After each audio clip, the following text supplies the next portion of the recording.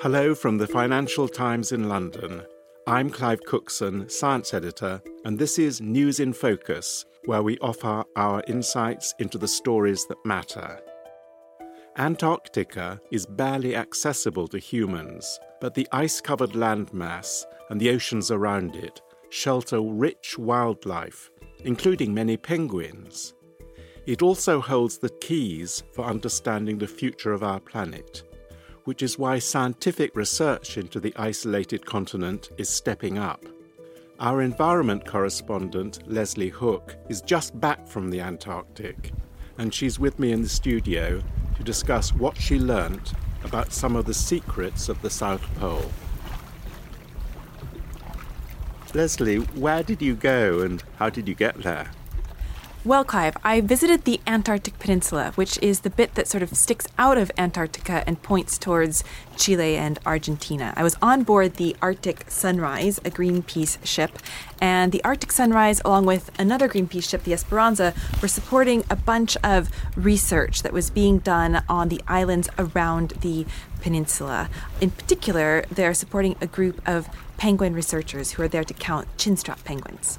And for people like me who've never been there, unfortunately, tell us a bit what it's like. It was a bit surprising, in fact. I'd always dreamt of going to Antarctica, but it was a very hostile place. Unwelcoming is almost too weak a word. Most of Antarctica is ice, of course. It contains 90% of the world's ice and 70% of the world's fresh water. It's also technically a desert. There's only about 12 centimeters a year of precipitation in Antarctica. It's the windiest place in the world, with winds of up to 200 kilometers an hour. And it's about the size of Europe, a bit bigger than Europe, 14 million square kilometers. But in winter, of course, the ocean around Antarctica freezes, so the effective surface area nearly doubles in winter, and then the sea ice breaks up in the summertime. So it's quite a strange place. It did feel a bit like being on a different planet. Others have talked about its beauty. You didn't say it was beautiful. Is that because you didn't find it so?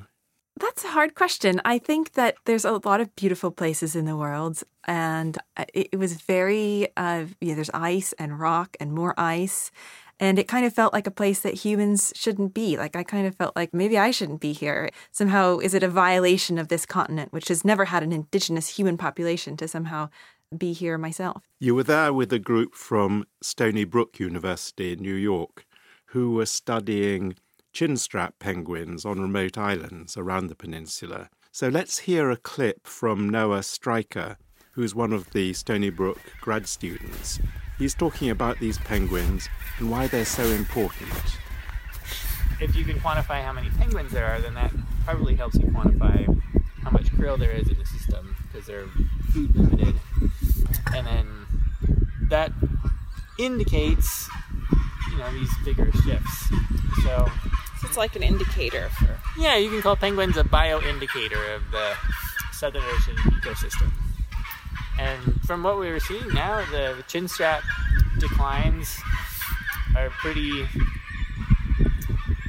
widespread around here. Almost all the colonies we've seen have been declining in the past several decades anyway. So that kind of indicates that something is broken or changing, at least, in the ecosystem that's affecting penguins and probably affecting other things too. I like the three-way sound combination of human voices, penguin noises, and the blowing wind. Anyway, Noah mentioned that the decline in these penguins could be linked to how much krill there is or isn't in the oceans. Tell us what krill is or are, and how important it is as a food source for these penguins, fish, and others. All of these animals are eating krill. The whole food chain of the Southern Ocean really depends on the krill, so they are quite foundational. Krill are tiny little creatures, and they're actually quite hard to find. When I got on the ship, I said to all of these researchers, I really want to see a krill. And they said, oh, that's going to be a tough one.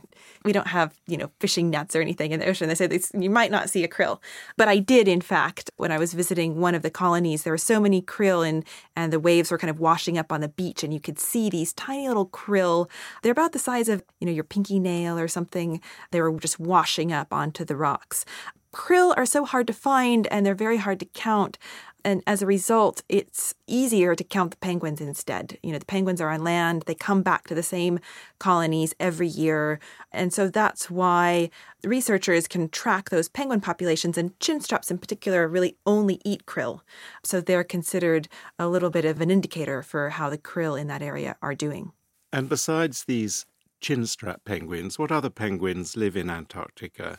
And more broadly, what other wildlife did you encounter?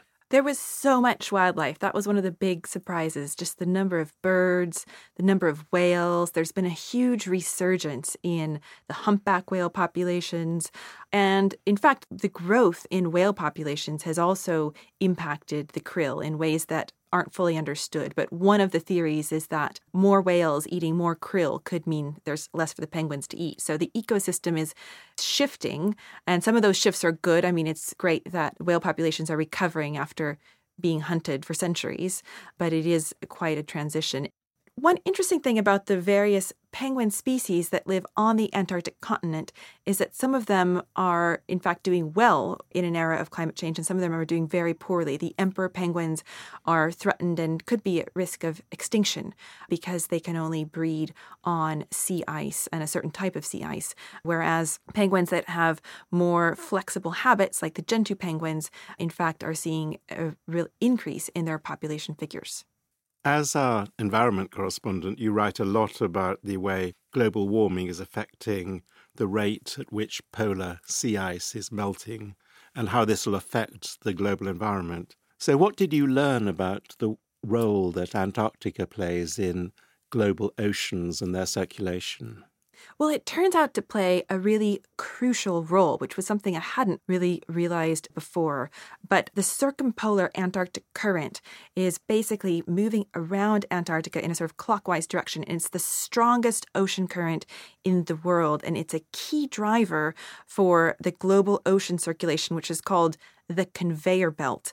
You can think of, the heart pumping blood around the system, or the blades at the bottom of a blender. That churning around Antarctica is driving circulation through all of the oceans around the planet. And the global conveyor belt takes about 50 years to move water through all the oceans. And it's basically a combination of wind, temperature differences, differences in density that are circulating water, bringing fresh nutrients and oxygen and transporting heat as well around the planet. So it plays a really, really central role.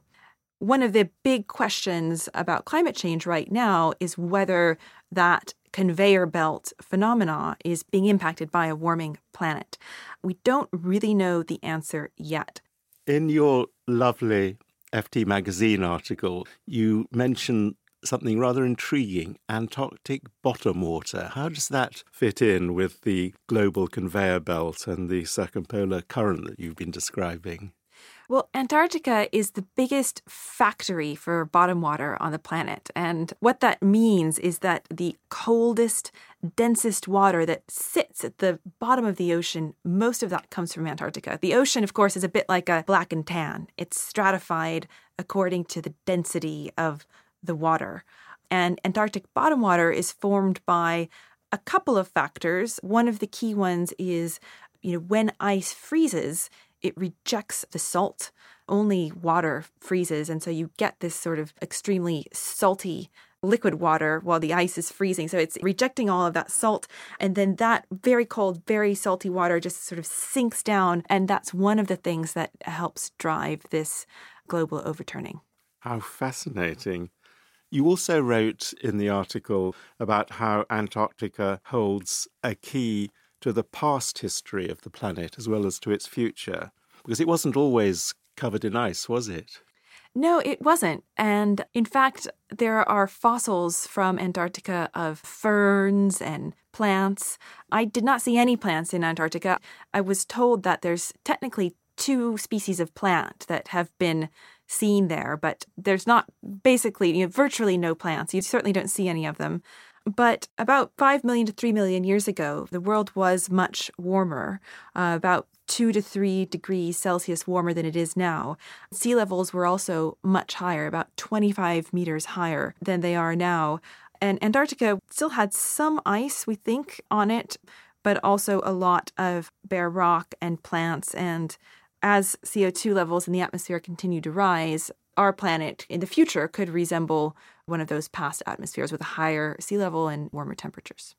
I know that a lot more people are visiting Antarctica as tourists rather than scientists. Did your trip tell you anything about the way the continent and its islands are responding to the influx of tourists and how that needs to be managed? I did see a couple of big cruise vessels while I was down there, and there's a lot more ice-capable cruise ships under construction. So there's just been a real explosion in tourism numbers. This season being kind of November 2019 through March 2020, there's about a 40% increase in tourists just from the previous year.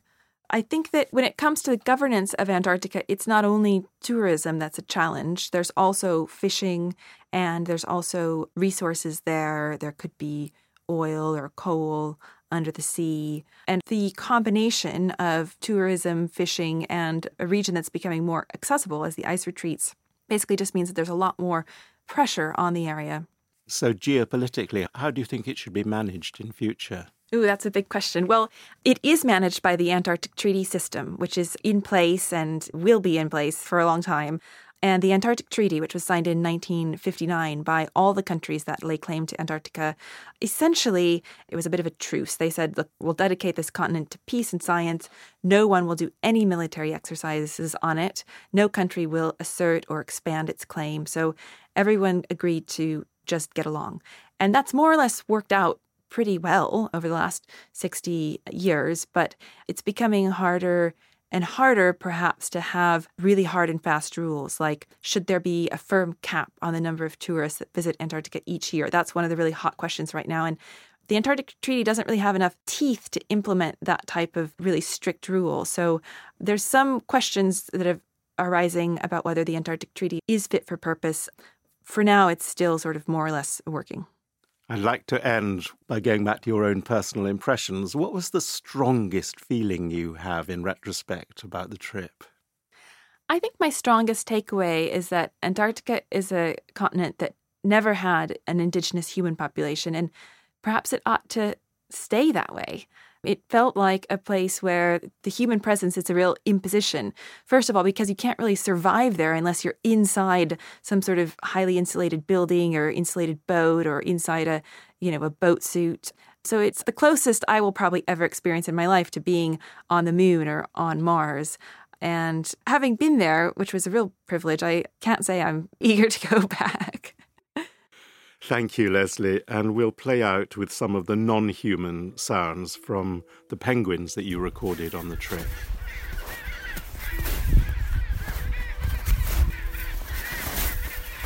We'll put a link to Leslie's magazine article in our show notes. And remember, if you missed our recent episodes on the Gulf oil money flowing into sport, Iran's flawed elections, or Donald Trump's interference in the US judicial system, you can subscribe and listen on all the usual podcast platforms.